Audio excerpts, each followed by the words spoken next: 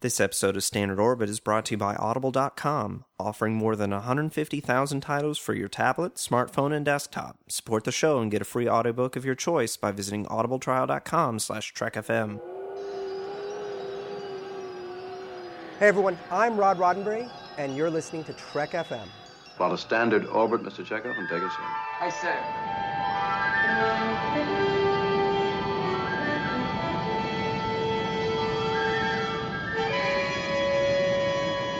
You will obey. It is the word of Landru. Joy to you, friends, and thanks for joining us here in Standard Orbit, Trek FM's dedicated show to the original series. My name is Drew, or Landru, and this is my co-host Mike from Commentary Trek Stars. Hey, what's up? Everything is up, but we'll get to that after the interview that I was so excited about last week, and I'm still excited about, because we have Sarah Gaydos and Mike Johnson on the other end of the transporter, and they're going to join us and tell us about writing comics, planning comics, what's canon, and it's incredible. I can't wait for y'all to hear it. Yeah, it's really great. Sarah is the editor of Star Trek Ongoing, the comic book series, and Mike is the writer of Star Trek Ongoing. And since we've talked about their work for the entire length of time that we've been doing this show, 104 episodes now, we've been talking about, we've gone through the entire ongoing series and compared the adaptations of episodes to their TOS counterparts. And it's been really interesting, both in terms of looking at what they're doing on the comic and also sort of reevaluating what the shows are even, and seeing the shows in a new light and everything. And, looking at I've always been fascinated by the idea of adaptation. I think that that's really interesting. And, here we see it, in action. And what is it that makes the JJ verse different from the Prime universe and all that good stuff. And, it seems like the listeners have responded well to that series, and we caught up with where they're at in the comics finally. And we thought, you know what? Let's see if our analysis was completely off base. Let's just ask them. We should have just done this at the beginning, right? I mean, It would have saved us a bunch of work. We've just been like, tell us what you did. But no. So, we have them coming on to tell us what they did. Hey, and it's fascinating. So without further ado.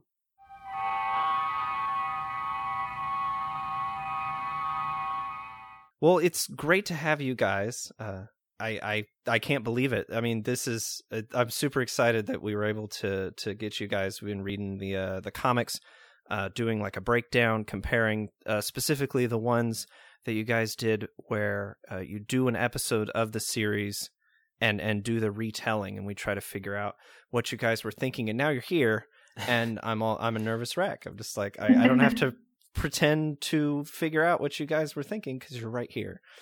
Well, before we get started, okay, Mike, you've been writing since issue number 1, correct? That's right. Or even before that with Countdown, a couple of years before that. And Sarah, you came on around issue number 25?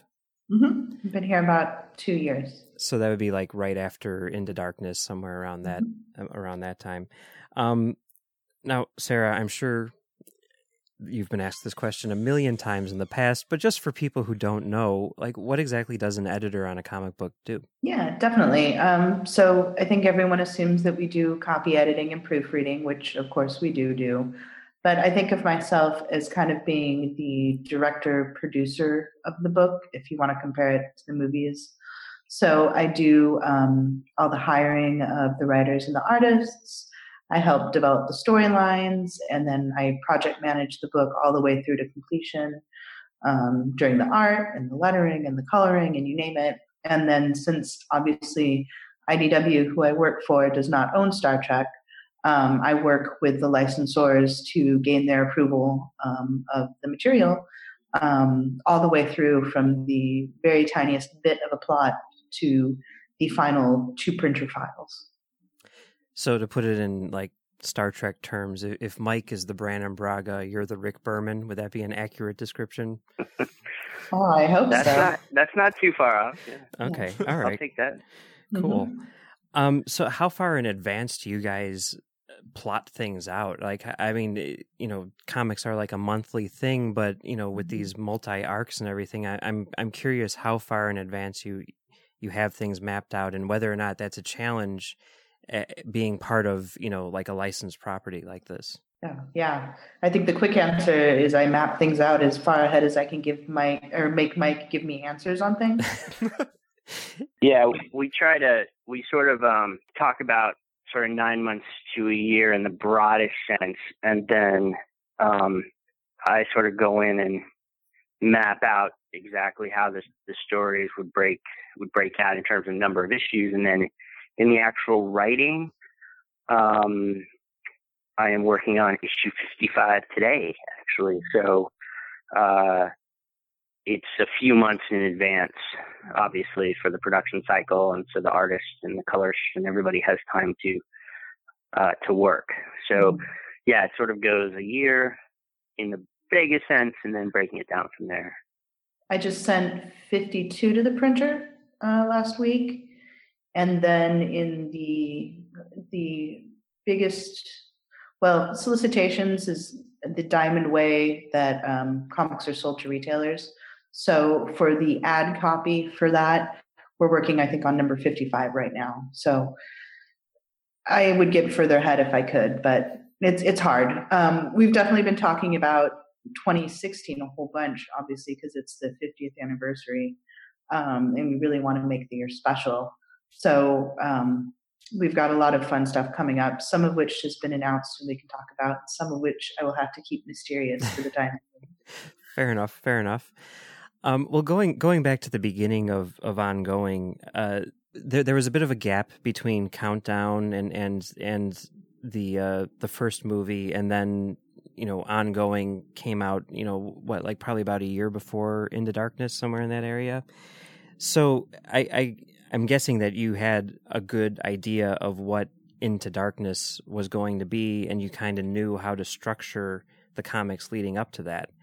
And then that changed, obviously, post Into Darkness. How did that change for you guys in terms of your process and all that stuff? I was still working for Kurtzman and Orsi, the writers and producers of the new movies, up till shortly before the Ongoing comic series started, and I left to write full time. But Into Darkness, the movie, had been in development while I was at the company, so I had sort of the background of what was going to happen, and we kind of knew, once we knew we were going to have an Ongoing, we knew we wanted to start seeding things into the Ongoing. And in fact, on the first page of the first issue of the Ongoing series, Scotty's working on working in engineering, and he's talking to himself, saying it feels like Starfleet's frustrating him. They're not being as responsive to what he needs, and he's wondering what's going on with Starfleet. And that was a very subtle way of indicating that Marcus was up to his shenanigans, that we would see the full brunt of in Into Darkness, and the idea that Starfleet was getting away from its priorities as an exploratory and humanitarian armada, as Pike says in the 2009 movie, and becoming more militaristic. So even back then, with the first page of the first issue, we tried to lay in things because we knew that, I think it was maybe 15 months after the first issue of the Ongoing is when Into Darkness came out. And then we knew also that there were going to be some trouble in the Spock-Uhura relationship. So we started to lay that in. You see that most clearly in the Galileo 7 story that we did in the Ongoing, where Uhura is starting to wonder about Spock's where his head is at, and the idea that he's taking risks, which we see in the beginning of Into Darkness, the movie, when Spock is ready to give up his life in the volcano, really to save the Prime Directive from being violated. So we had the advantage there of knowing what was going to come, and then knowing that we had kind of an open door to news stories after Into Darkness, because it doesn't end really on a pure cliffhanger. Obviously, Khan is back in the refrigerator at the end, but we knew that, the crew rockets off to new adventures, so we were able to run with that when Sarah came on and create brand new stories. And then I'm wondering, like, was it hard for you? I mean, because I know that Bad Robot was very sort of like protective of the expanded universe in terms of the JJ verse. Like, I remember there was like a thing where some books got canceled and stuff like that, because they were, wanting to sort of keep everything in sort of like a working continuity. Were there things like going forward where you were told, like, I'm not asking what the specific things were, but were there things where you were told going forward, like, don't do this, or you can do this thing over here, but just steer clear of this, until we figure out what we're doing in Star Trek 13. Yeah, it's really hard with all licensed comics, and I've done a lot of licensed comics, because you want to respect the work that other people are doing and putting so much of themselves into. But at the same time, we also want to stay really vibrant and relevant and in continuity. And really the only way that we're able to do that is because of the personal relationships that Mike has, and then through the support of our licensors, Risa Kessler and John Van Sitters, who are just the best people that anyone could have on your side, looking out for us and going to bat for us and answering the most obscure Trek questions we could ever possibly have and giving us reference. So, there's always stuff that we wish we could do, but we can't. And, we definitely have to be cognizant of everyone's place in the overall Trek universe. But all things considered, we're very, very lucky. Yeah. Yeah. And it shows on the page. I mean, one of the things that I think a lot of people respond to is how it does fit so well with what you're seeing on screen. And it really sort of brings this cohesiveness, which is really, really cool. So going back to those first few comics, there were a lot of adaptations which were done early on, and since those were the things that we've looked at on this show primarily, I'm curious if that was by design, or I mean, I guess it was by design since there were so many. But what was the thought process behind doing adaptations over original stories for those first few issues? Well, talking with Bob Orsi, who was really the godfather of the comics, was we love the idea of sort of the butterfly flaps its wings analogy, where there are simple changes at first. And then, so if you think of the butterfly flapping its wings as revisiting an original episode and showing slight differences, those differences would get bigger and bigger until you get the Hurricane, which is new stories, completely new. And we also just love the idea of taking the opportunity and not being shy or afraid about revisiting old episodes and honoring them and showing how much we love them, taking advantage of the fact that we're in a new timeline and playing with, well, how would those things change? So Gary Mitchell was the first one we chose because we could show the interpersonal things that were slightly different in terms of Kirk's relationships with them, and then showing how things might change. But that in that issue, I actually used a lot of dialogue from the original episode and did that less and less as we went on. But the idea was, for that first year, let's pick a few episodes that we liked that weren't super classic episodes. So we didn't want to go, doing things like Space Seed, for example, obviously because we knew Khan was coming up, but even something like City on the Edge or, really sort of like the sort of top 10. Let's pick good episodes that we thought, one, wouldn't tread on anything that might come up in the movies, but two, had some room to show how things would be different in the new timeline. And then we always knew, starting from issue 1, we knew that eventually we would ease off doing adaptations. I would still like to to do more, but I think now they would be dramatically different from what came before. And we're still doing them a bit. We just did a 2-issue interpretation of Tholian webs. So it is something really fun to dip our toe in. But I think Mike's point that it's a really nice way for people to come to know the alternate universe characters a little bit, because you have the familiar, comfortable surroundings of something that you know and love from the original series, kind of as the entree to exploring these characters even more. And that's something that Mike and the original editor of the book, Scott Dunbier, did a killer job of. And I love that they started with those.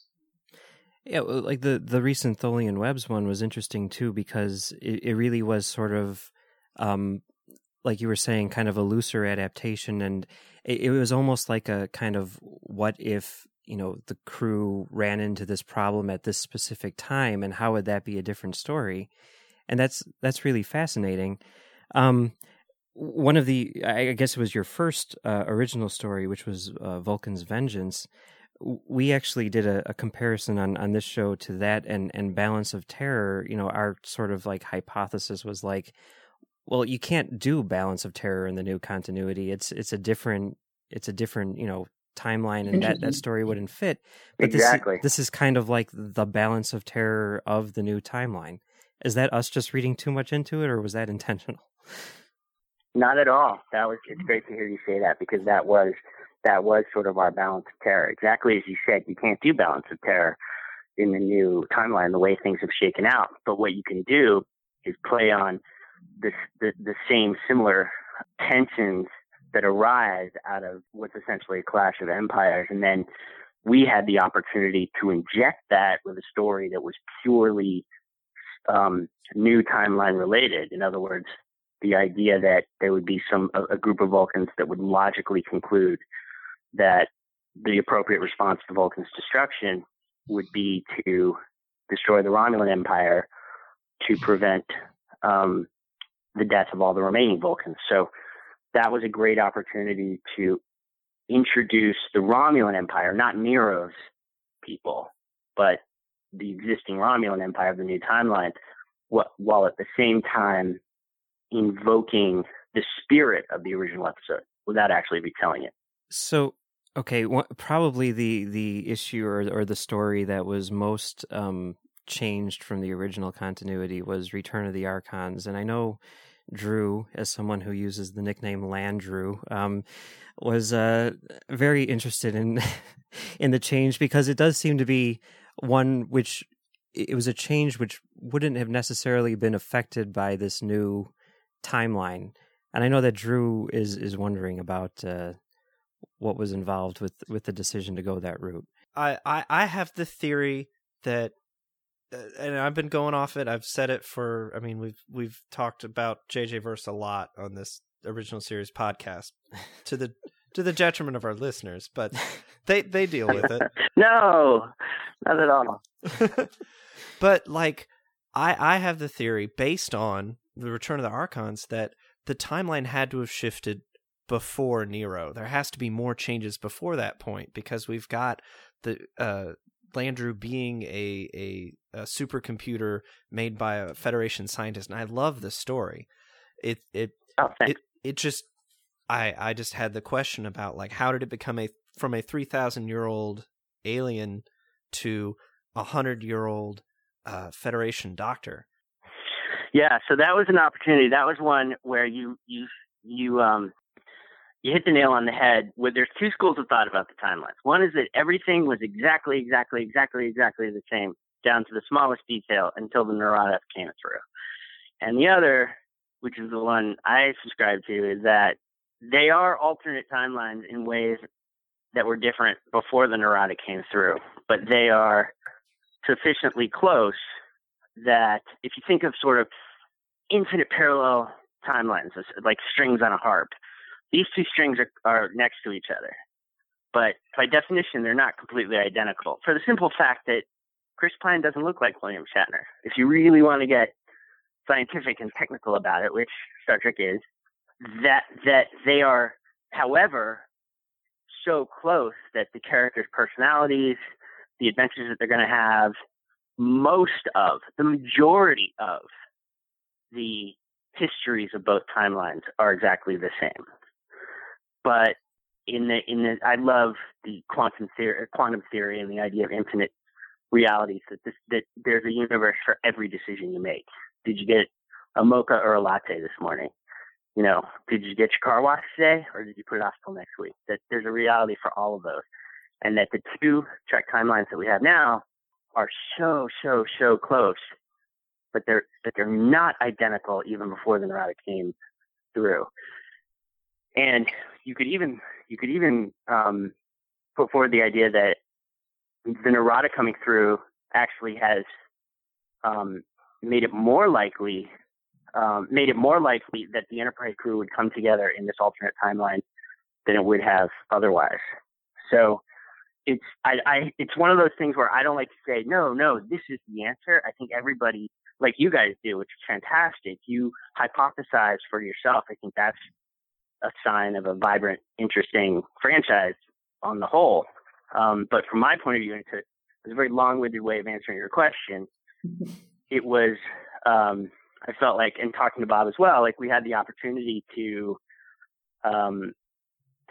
tweak the stories in a certain way that made them really interesting and different, even if that meant that maybe things didn't happen exactly as they did in the original. Hope that makes sense. Oh yeah, it makes perfect sense. I'm really excited because now that's canon, because you're writing the comics. The comics are canon. That's right. So that's right. I'll start publishing that around. I'll put it on Memory Alpha. Mm-hmm. Full blast. They say only what's on film is canon, but I like to say that I only write in canon. I don't write out of canon. Every letter I write. Every email he sends me is now in canon. Is canon. Excellent. That's actually a scary thought, but yeah. I'm okay with that line of thinking. That makes sense to me. Oh, phew. So, okay, you've talked about how you were sort of getting away from the adaptations post Into Darkness, and now we see a few coming back. There's Tholian Webs and, you know, the Mirror Universe story, which is coming in. Is there a particular reason why you guys have decided to sort of, I wouldn't say shift gears, but, you know, sort of dip your toes back into that sort of thing? I think fans definitely enjoy it, and I think Mike has a lot of fun writing it. Yeah. I kind of like the way that we're going with the Mirror one, where it's kind of a combination of both. But we consider ourselves still on the 5-year mission, and I really do want to keep pushing forward into that, because I just love the possibilities, and I love the idea that we're kind of being the TV show while there hasn't been a TV show. So I don't constantly want to be looking back, but I think Mike is constantly finding new ways to combine the past and the current state that we're in, and also looking towards the future. So I think you'll probably see more of that. That sounds very ominous and mysterious.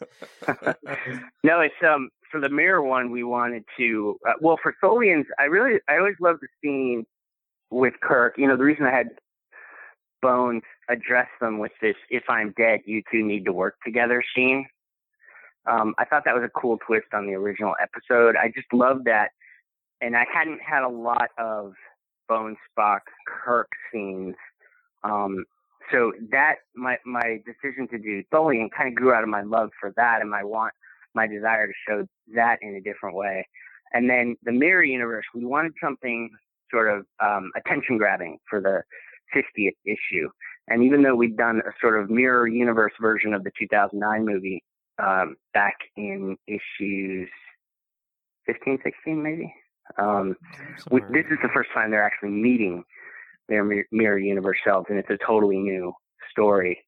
But the next arc is our Orion story, and I think it's a good match, a good example of what Sarah just talked about in terms of invoking things from the past, but showing entirely new things, where we're using the Orions and we're revisiting Gayla, the Orion character we found in the 2009 movie, and her brother Kai, who is a red shirt that we've seen throughout the comics, and showing how they came to be in Starfleet. We're seeing more of the Orion civilization. So it's a totally new story that still invokes the tradition of Star Trek going back to the original series with the introduction of the Orions. So that's a story I'm really eager for people to see. Mm-hmm. Yeah, it sounds cool. Yeah. That's issue 53 and 54, I believe. Mm-hmm. All right. Yep. Excellent.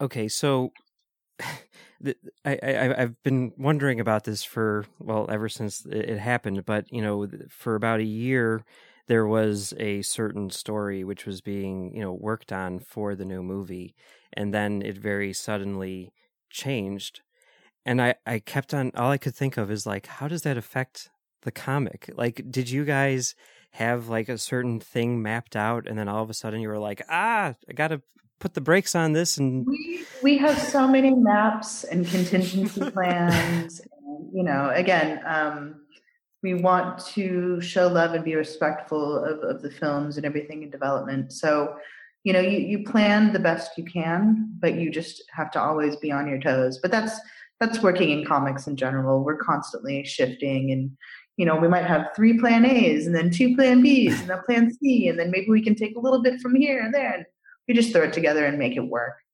Yeah, going back to your early question about how far out we map, not only do we, part of that process is contingency plans. Yeah. So it is sort of like, okay, for instance, in Into Darkness, for a while there, we didn't know whether we could show Khan or not before. So you try to map talk about alternate realities. You try to map out the alternate realities, and then the actual circumstances start to dictate what you can and can't do. But hopefully you have enough good ideas that the end product is satisfying. And Mike always has enough good ideas, thankfully. Boss, hug. Group hug. Well, speaking of other good ideas that you guys have had, the Star Trek Green Lantern crossover is we're right in the middle of it, and I mean, like we were talking about earlier, back when this whole thing started with the JJ verse and everything, it seems like they were very, protective of it and very, sort of like precious about it and everything. And when I heard that they were doing, or that you were doing, a Green Lantern, crossover in the JJ verse, I was like, what? Whoa, things have changed. I'm just wondering how hard or easy it was to get something like that off the ground. I think this might have been like right place, right time. Like if someone had told me a year ago that we'd be doing this, I would be like, yeah, right. But sometimes you throw out an idea and everyone's just on board and it all works. And I think not only has everything just kind of worked well in this crossover, it's worked really well. And I think the fan response and the sales and the reviews have reflected that. It just seems like everything is firing on all cylinders with this, due to the work that Mike's doing and Angel Hernandez, the interior artist. And it's just so much fun. And thank goodness for comics where we can do stuff like this, because, this would never happen on TV or in a film. But comics gives us this wonderful sandbox to play in, to kind of explore these ridiculous ideas that somehow turn out perfectly. And thank God for an editor who can organize and keep that train running, because it's a complicated, big, high-profile train, and she just keeps the tracks. She just keeps everything running smoothly, where I just have to worry about the story. And, she finds the perfect artist, and she does the monumental task of our incredible covers that we had, the alternate covers that the huge number we had for the first issue, and the ones that are still coming that are just this crazy celebration of artists mashing these two franchises together. And it's exactly what Sarah said. It was sort of right place, right time. And I think we'd established a comfort level with the licensors. And they had, IDW's had success. The Tiptons and Rachel Scott did such a great job with Trek, Planet of the Apes. And IDW had done it's just great at crossovers and doing fun, cool, new things with comics in a way that doesn't scare off the licensors. So we had that behind us when we were pitching this new version.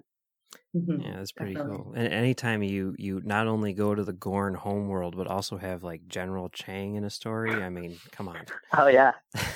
Yeah. No, it's like, I was like, can I do this? And every time, almost every time.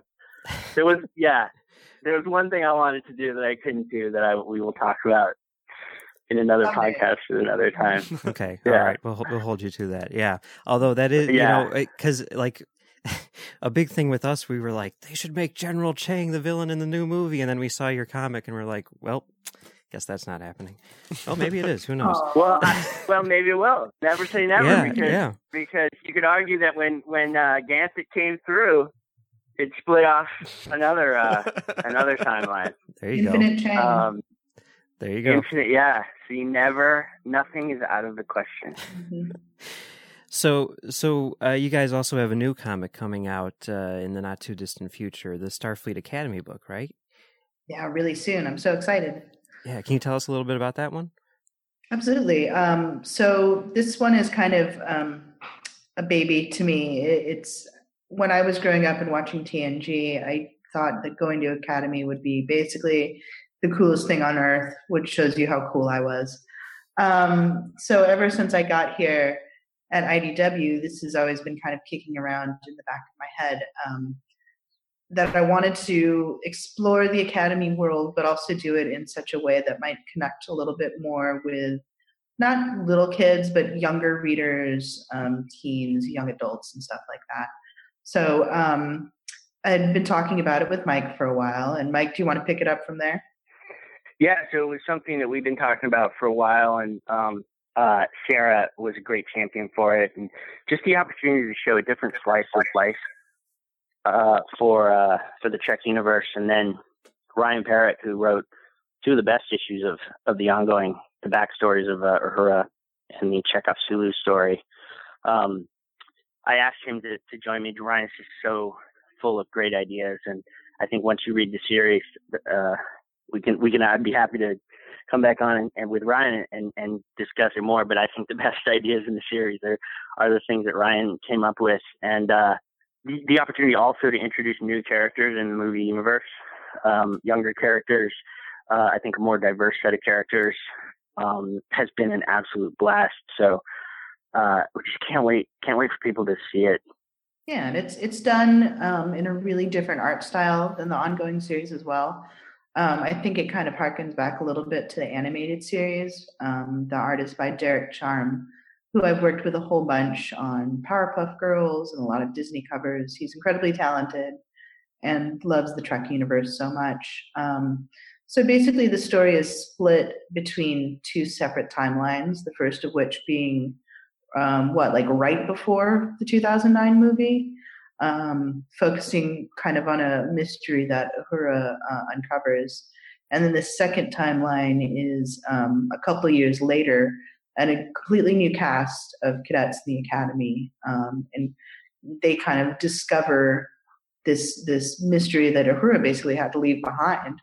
And so it's the adventure of them uncovering the mystery, but also showing what it's like to be a cadet then, and kind of coming into their own to hopefully become the next big heroic, science officers and captains of the future. Yeah, it sounds super cool, and I mean the art does look fantastic. I love that style. So great. Yeah, I can't wait to read it. And that's going to be a miniseries. And as long as we're talking about, we're remiss in not talking about the art on the ongoing series. We've had just an incredible array of artists, starting with Stephen Molnar with the first issue, which was so important to have an artist who could deliver the highest quality you'd want. And then for the last over a year, I've been so lucky to have Tony Chastain as my partner on the book. It's just it's such an incredible feeling to know that anything you write is going to look better than you imagined it on the page. And the thing about these licensed books is you need to have somebody who can draw the likenesses of the characters, of the actors, but can also draw those likenesses in different situations that there's no photo reference for. Mm-hmm. So, I'm putting this cast in all sorts of weird situations and locations, and Tony just nails it every time. And not only that, but builds out backgrounds. I don't know if you guys remember the Eurydice story we did, where they go to this place called the Dark Market, which is sort of the evil, sinister capitalist center of the new universe. And Tony just populated it with all these crazy aliens and incredible, just the detail of the buildings and textures. He's the industrial light and magic of this book, and we're just so lucky. And again, Sarah has done an incredible job of finding the right artists who can just knock it out of the park. Angel Hernandez on Green Lantern is a perfect example where on Trek Lantern, you needed somebody who not only could do the likenesses of characters, but combine them in a way that made sense with these crazy superhero characters. And Angel just nailed it. Like, it doesn't feel too jarring that these two universes would be together. So all hail the artists. They make the writers look good. And don't forget, they have to do it on an incredibly tight schedule, Yeah. At least a page day, if not more. So we're very, very lucky. The Star Trek artists have incredibly high demands put on them by the licensors, and they knock it out of the park every time. I'm a very lucky editor.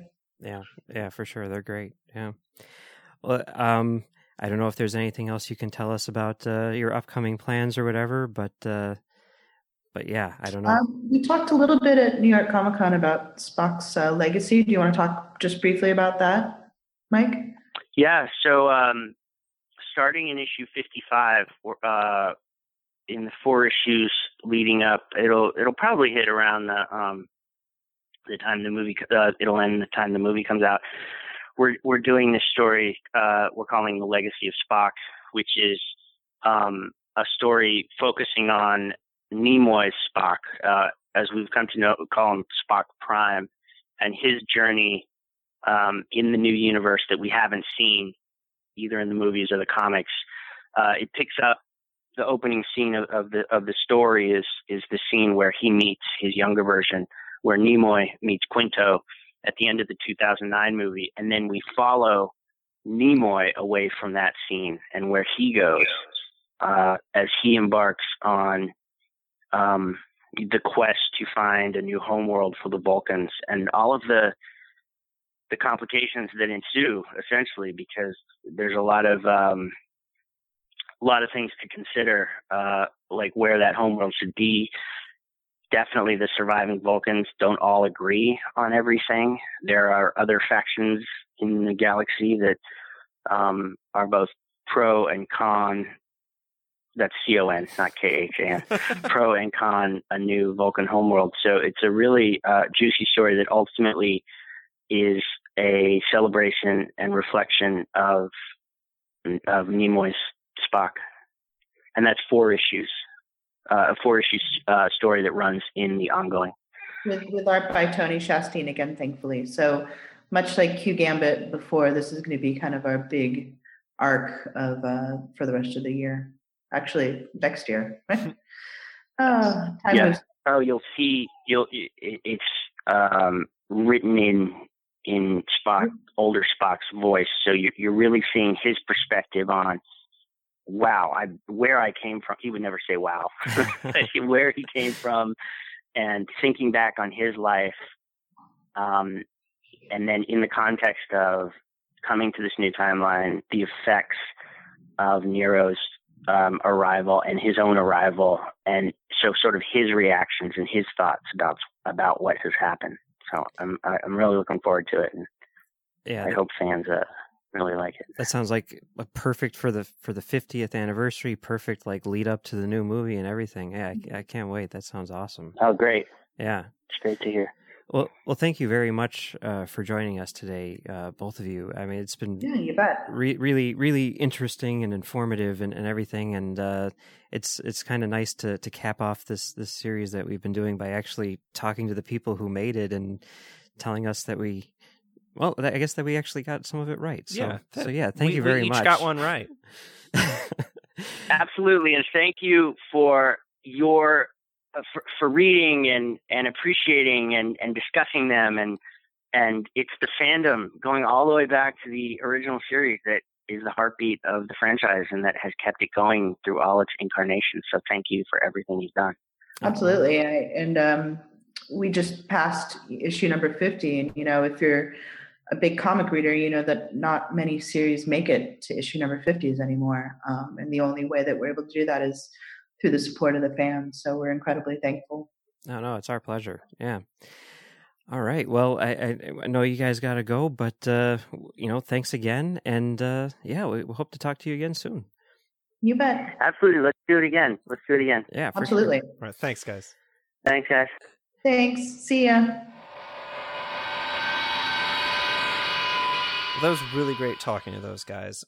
They're such a great team. I'm excited that they're excited, that we're excited as fans about the franchise and the future of it. And it sounds like they got a lot of good stuff coming down the pipe. Yeah. I don't know if you read it, but the series that they did, or the two-parter that they did right after the Tholian Webs was Deity. And that's the one where Kirk is like, hey, Sulu, you know what? You're going to be a really good captain someday. But you need some practice. So I'm going to send you down to this planet to lead this away team mission where you're going to, check out these bird people and see what they're up to. And Sulu's like, oh my God, he thinks that I can be a commander. And I'm like, yeah, commander. Or how about Captain Sulu? Coming to you on CBS All Access, January 2017. No? Oh. So, yes, in case you missed it, the day that we're recording, which is, what is today? Monday, November 2nd, CBS and Star Trek announced that there will be a new Star Trek series. The pilot will show on CBS January 2017. And then the rest of the episodes will be available exclusively on CBS All Access, which, for those who don't know what that is the app that they created because they didn't want to give any money to Hulu. Oh, is that what it was? Hulu? Okay. Well, yeah. I mean, the thing is that all the other networks are playing. This is my problem. And I was just complaining about CBS All Access the other day. Everybody else is just fine with sharing money with Hulu. It's a conglomerate of different networks and movie studios all together, holding hands and being kind. And then there's CBS being like, you want to watch Supergirl? Come here and give me some money. No, I'll watch commercials. I'll gladly watch commercials, over here, or pay extra to not have commercials on Hulu. No, you got to give me $6 a month if you want to watch Supergirl. I'm like, but I don't want to pay $6 a month. But I mean, at the same time, don't you get a lot more stuff? Like, they've got all of Star Trek on there. They've got... Yeah, all of Star Trek, because I need a fourth place to watch all of Star Trek. Okay, fine. Star Trek maybe is a bad example, but, I mean, what, do they have, like, Mission Impossible, I'm assuming? They've got... And also, I'm assuming that they've got, like, the entire run of Supergirl, not just, like, the last 4 episodes or something, right? Right. They do have... There are some nice stuff, like Colbert's Late Night and all that kind of stuff. They have like the 5 most recent episodes available for free. I was just upset that Supergirl was behind the paywall. I'm like, you don't want me to let me watch the first episode? But you could download the pilot off of iTunes for free. Oh, yeah, forgot about that. Hey, here's my thinking, right? $6 a month for CBS All Access, right? That's $1.50 an episode. It's like I just went to the Landmark Century to watch Beasts of No Nation, which, by the way, is streaming on Netflix, because I wanted to see that in the theater, and I paid $10 to see that movie. I am more than willing to pay $1.50 an episode for new freaking Star Trek. Are you crazy? Don't get me wrong. Uh-huh. I'm not going to sign up for All Access as soon as January turns around. All right. But I'm not keeping it afterward.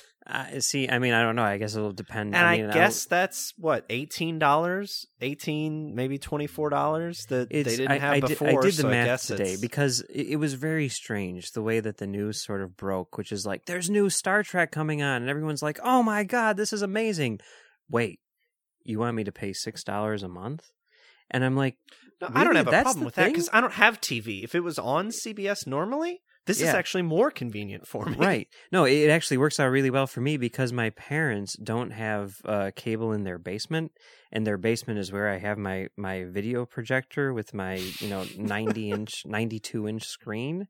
So this way I can I can just hook up their Apple TV, stream it, and watch it on the big screen without any commercials, every week. And also, okay, here's the other thing, right? Because there were a lot of people who were complaining about this, and they're like, I'm not going to spend that money. There were a lot of people who said, like, flat out, I'm not going to spend that money. And I'm like, I did the math. Okay, let's say it's 6 months. Let's say they do 26 episodes or whatever, which I know they won't. But let's just say it's 6 months. So that's $36. If you calculate how much time we have between now and when this show comes on the air, if you put aside, start saving people, if you put aside 9 cents a day, then you will have enough money to watch Star Trek in January of 2017. Or you could go the cheap route and wait until they're all available and just do 1 month of $6 and binge watch it. And if you do that, then you only need to save 2 cents a day if you're on a budget. You just saved 100 people's lives. I know that a lot of people are, protesting this because of the principle, which I can totally understand. And that's silly. That's like people complaining. I mean, like, ooh, I have to pay to get Netflix to watch Daredevil. Well, yeah. Yeah. How it works now. Look, I don't know. To me, I would much rather pay $1.50 an episode so that I don't have to try to make sure that I have room on my DVR or try to remember to record it on my DVR or, watch commercials or fast forward through commercials or anything like that. And also, okay, here's another huge benefit as I see it, which is going to be really cool, especially maybe in terms of podcasting, but just regardless in sort of like, global fan appreciation of this show. Everyone is going to get it at the same time.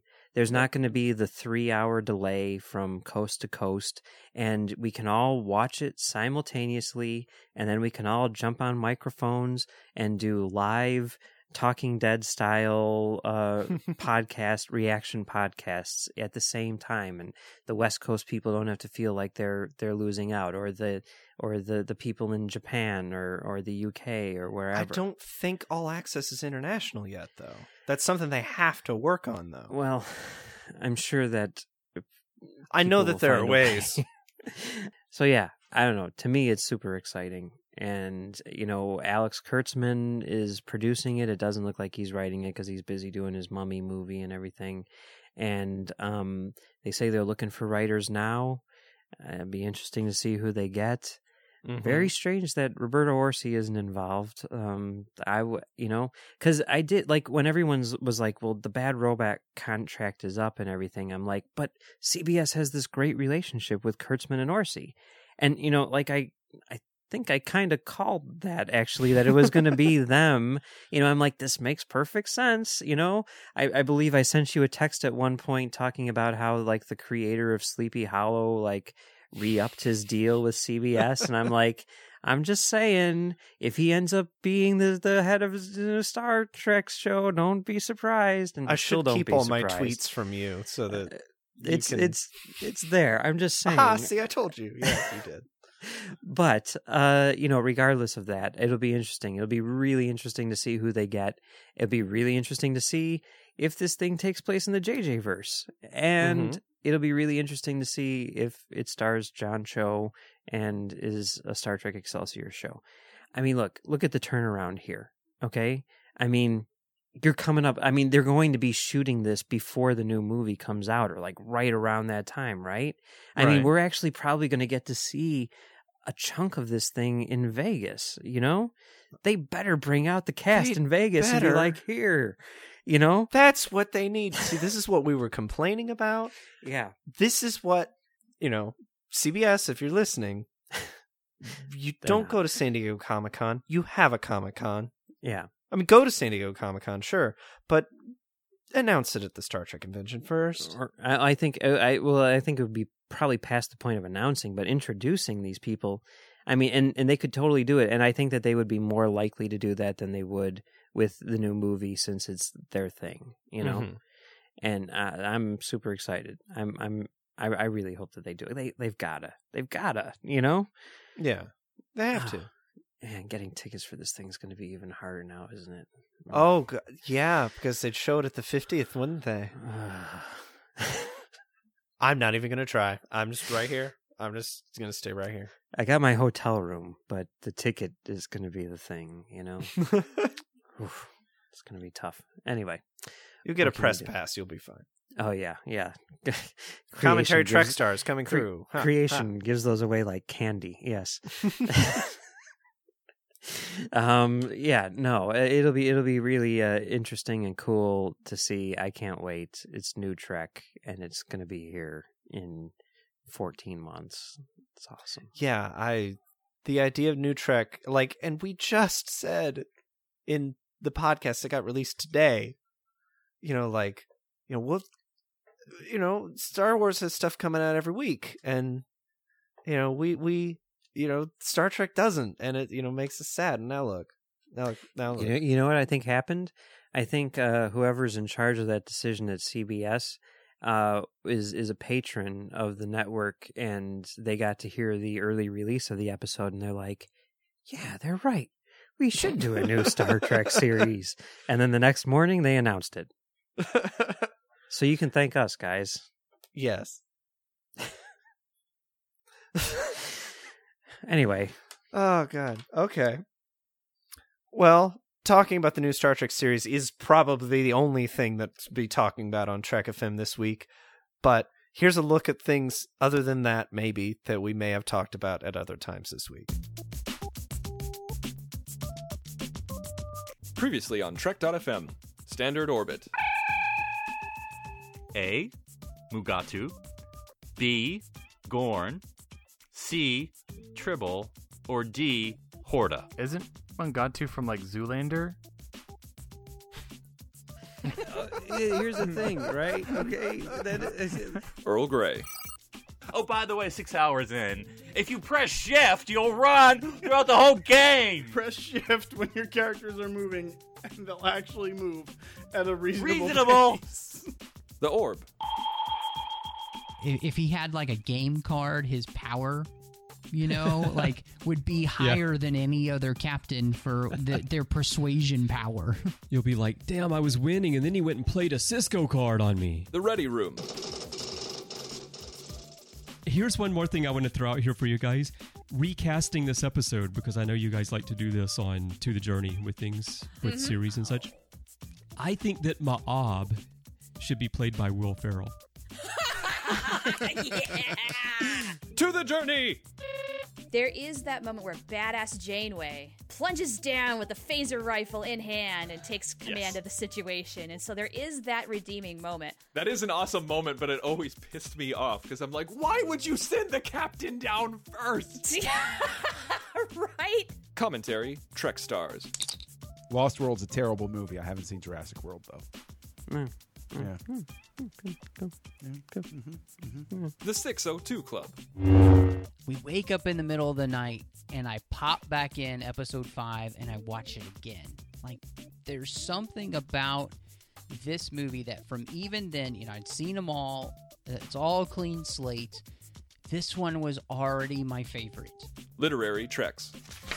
It definitely starts in a very dark place, and it doesn't get much brighter at all, you know, until we until we get to the end, and there's some hope there. But yeah, definitely, it's a dark book. Women at Warp. And then Tom's basically like, well, after we infiltrate the fortress, we'll free Chaotica's harem. And no, it's going to turn out they're already being freed by Furiosa, and it's going to turn into a whole nother holodeck program. Meta Treks. I want Lieutenant Commander Einstein sitting at my conference table in my briefing. Would that be a blue him, shirt? He would totally be a blue shirt. Just making sure. And even though the bushy mustache is technically not Starfleet regulation, I'd let him keep it. And that's what else is happening on Trek.fm. So check out these shows and get in on the Daily Trek Talk. You find them on iTunes, Stitcher, SoundCloud, or you can just stream from the website. Just visit trek.fm/podcast to get all the links. If you want to contact us, share your thoughts on today's show, about the comics, or about the Excelsior series, you can go to trek.fm/contact. There's a form there. Choose Send a Show and choose Standard Orbit. That'll come to both of us by email. You can also use the tab in the left-hand column of any page to send us a voicemail using your webcam's microphone. And do that. It'd be really cool if for episode 110 we had a kind of a run of thoughts from our listeners. Yep. I'm envisioning a bunch of what of you leave behind. I'm envisioning people this show, these guys are driving me up the wall, and then we get another voicemail. This is from the same guy, and another thing. Maybe not. Okay, or maybe do. Yeah, I'm all for that. We won't. There's no such thing as constructive criticism. When we play it in 110, be like, yeah, we'll take that into consideration in the next 3 minutes. Yep. We promise never to do that thing again. But you'll still be able to talk to us and our other listeners at our Facebook group, The Babel Conference, which is a lot of fun. A lot of people talking about Star Trek Excelsior today. Oh, yeah. So many people. My entire social media, that I follow the right people when both my Twitter and Facebook exploded. At the same time, at the same second. And then my phone, you're texting me, just everything. It's just oh, okay, something happened. It was crazy because I woke up at 10 a.m. today. I set my alarm went off at 10 a.m. I looked at my phone, I looked at the Babel conference, and I saw the story on there from the Hollywood Reporter. Mm-hmm. And people that were terrible, awfully written story. I guarantee you that they were oh my God, they're going to announce this in 5 minutes. Print it. They probably found out literally 5 minutes before the announcement. The first paragraph is accurate. The second paragraph is all about they don't know what network they're going to put it on or when it's going to air, probably around the 50th anniversary in fall of next year. But the first paragraph is just it's going to be in January and it's going to be on All Access. So it's obviously a draft that they had sitting around. Right. And, it was one of those things where the story went up and people were yeah, nah, I'm not believing it. I won't believe it until, until I see it. And I'm I was texting, I was writing in the thing, no, Hollywood Reporter, that's a legitimate news source. This is for real. And before I could get the text out, someone put up the link to the StarTrek.com story, and I'm oh, there it is. It is. And yeah, it's fun. It's been a fun day. Yeah. Okay. If you want to join our social media groups, you can find us on Facebook at facebook.com/TrekFM and on Twitter, username TrekFM. Mike, where can people find you freaking out about Excelsior and your crazy theories about Star Trek that turned out to be right? We'll see about that. You can find me right here on Trek FM doing commentary, Trek Stars, looking at the work of Star Trek creators outside of Star Trek. On this episode that just came out on Friday, which we haven't recorded yet, in addition to talking about Simon Pegg and his work as Scotty, we're also going to be discussing Alex Kurtzman and, taking a look at some of the other television shows that he's worked on. And we're going to give our opinions on who we think should be the writer, given all limitations aside, and also who we think they might actually have a shot at getting and who would be, good for the job, that sort of thing. Which are three completely different categories. Yeah. I mean, well, the default answer, which gets boring but is true, is Paul Thomas Anderson would obviously be the best choice to write a new Star Trek show. Seriously, if they come out and they're like, Paul Thomas Anderson's writing the script for Star Trek, I'll eat all of my hats. I would be just like the dude. That would be a lot of hats. I would be like the dude at the end of Conspiracy, and my head would explode and a bunch of bugs would come, crawling out. I mean, I know that that's never going to happen, but can you imagine if someone said, like, Paul Thomas Anderson is writing the new Star Trek show? Does he even write for TV? Mike, No. you're just putting your hopes in places that it's just like... I'm not putting any hopes there. I'm just saying. He's like, the right it's ridiculous choice. for me to say, like, anyone else is the right choice when I know that if someone were to say Paul Thomas Anderson's writing the new Star Trek show, that's the person, No. I mean, Ronald D. Moore, realistically speaking, would be it's not even realistic. In terms of, like, who I think has a shot at it, who I think would be really good, I mean, Bryan Fuller has basically been saying, give me the job. But now he's got, like, 15 shows, which are coming on next year, so who knows? It'd be interesting to see. I'm sure he'd make time for it.